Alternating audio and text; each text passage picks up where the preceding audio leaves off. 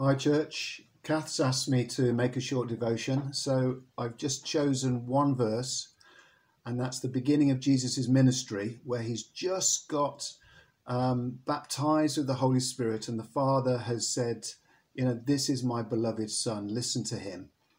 And John the Baptist was then arrested and put in prison, and Jesus comes to Mark 1:15, and he says, "The time has come. The kingdom of God is near. Repent and believe the good news."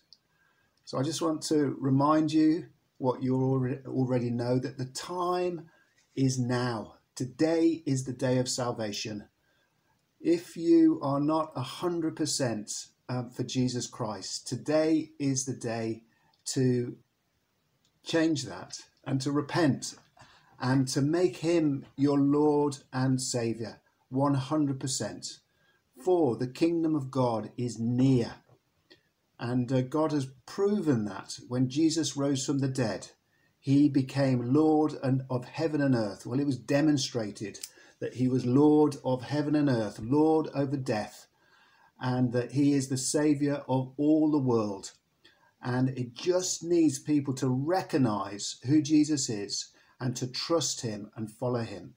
So the key to entering into that life of God, life in fellowship with Jesus Christ and the Holy Spirit, in obedience to a loving Heavenly Father, is to repent and believe the good news.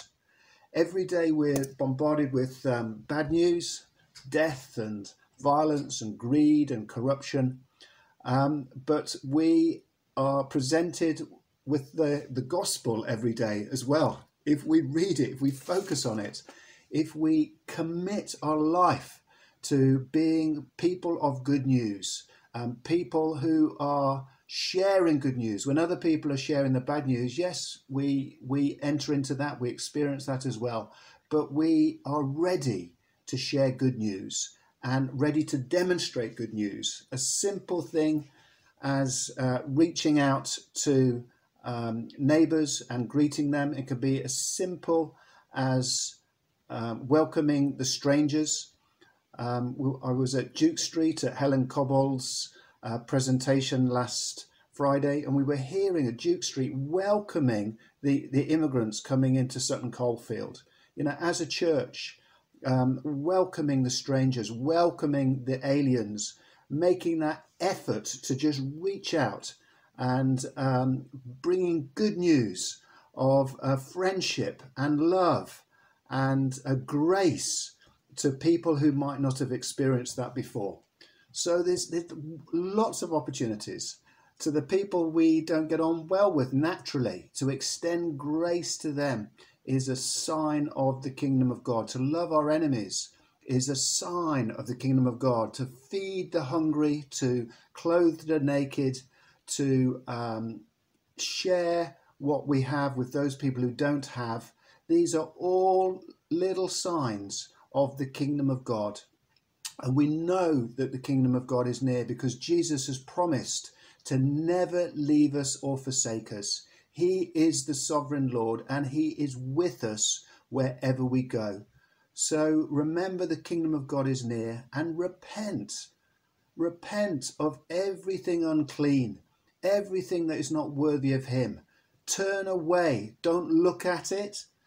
Listen to it, but don't allow it to enter into your heart. Just let it fall away, but be filled with the Holy Spirit. This is don't waste our life. This is what we are called to. And this is the greatest blessing in life, is to be filled with the Holy Spirit.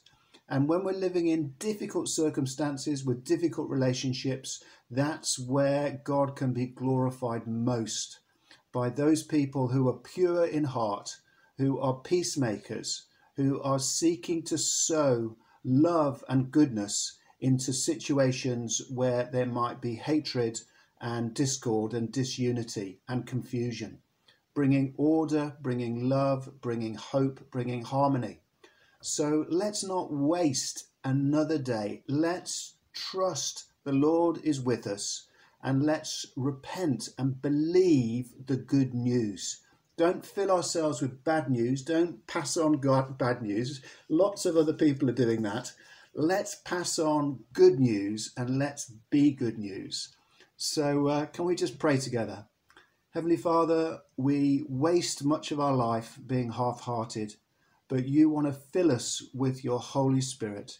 You want us to be ready to respond with you to every situation with grace, with hope, with love, with patience, with kindness, and with acts of goodness in this dark world, Father God, that can help those who are depressed and suffering and isolated and angry and maybe caught in greed and selfishness and exploitation of others. Lord, I pray for everyone listening to this that they might be set free from the spirit of this world, and they might be filled with the Holy Spirit. May you cleanse them and purify us so that we might glorify you and live the life you've called us to live in the fullness and power of the Holy Spirit.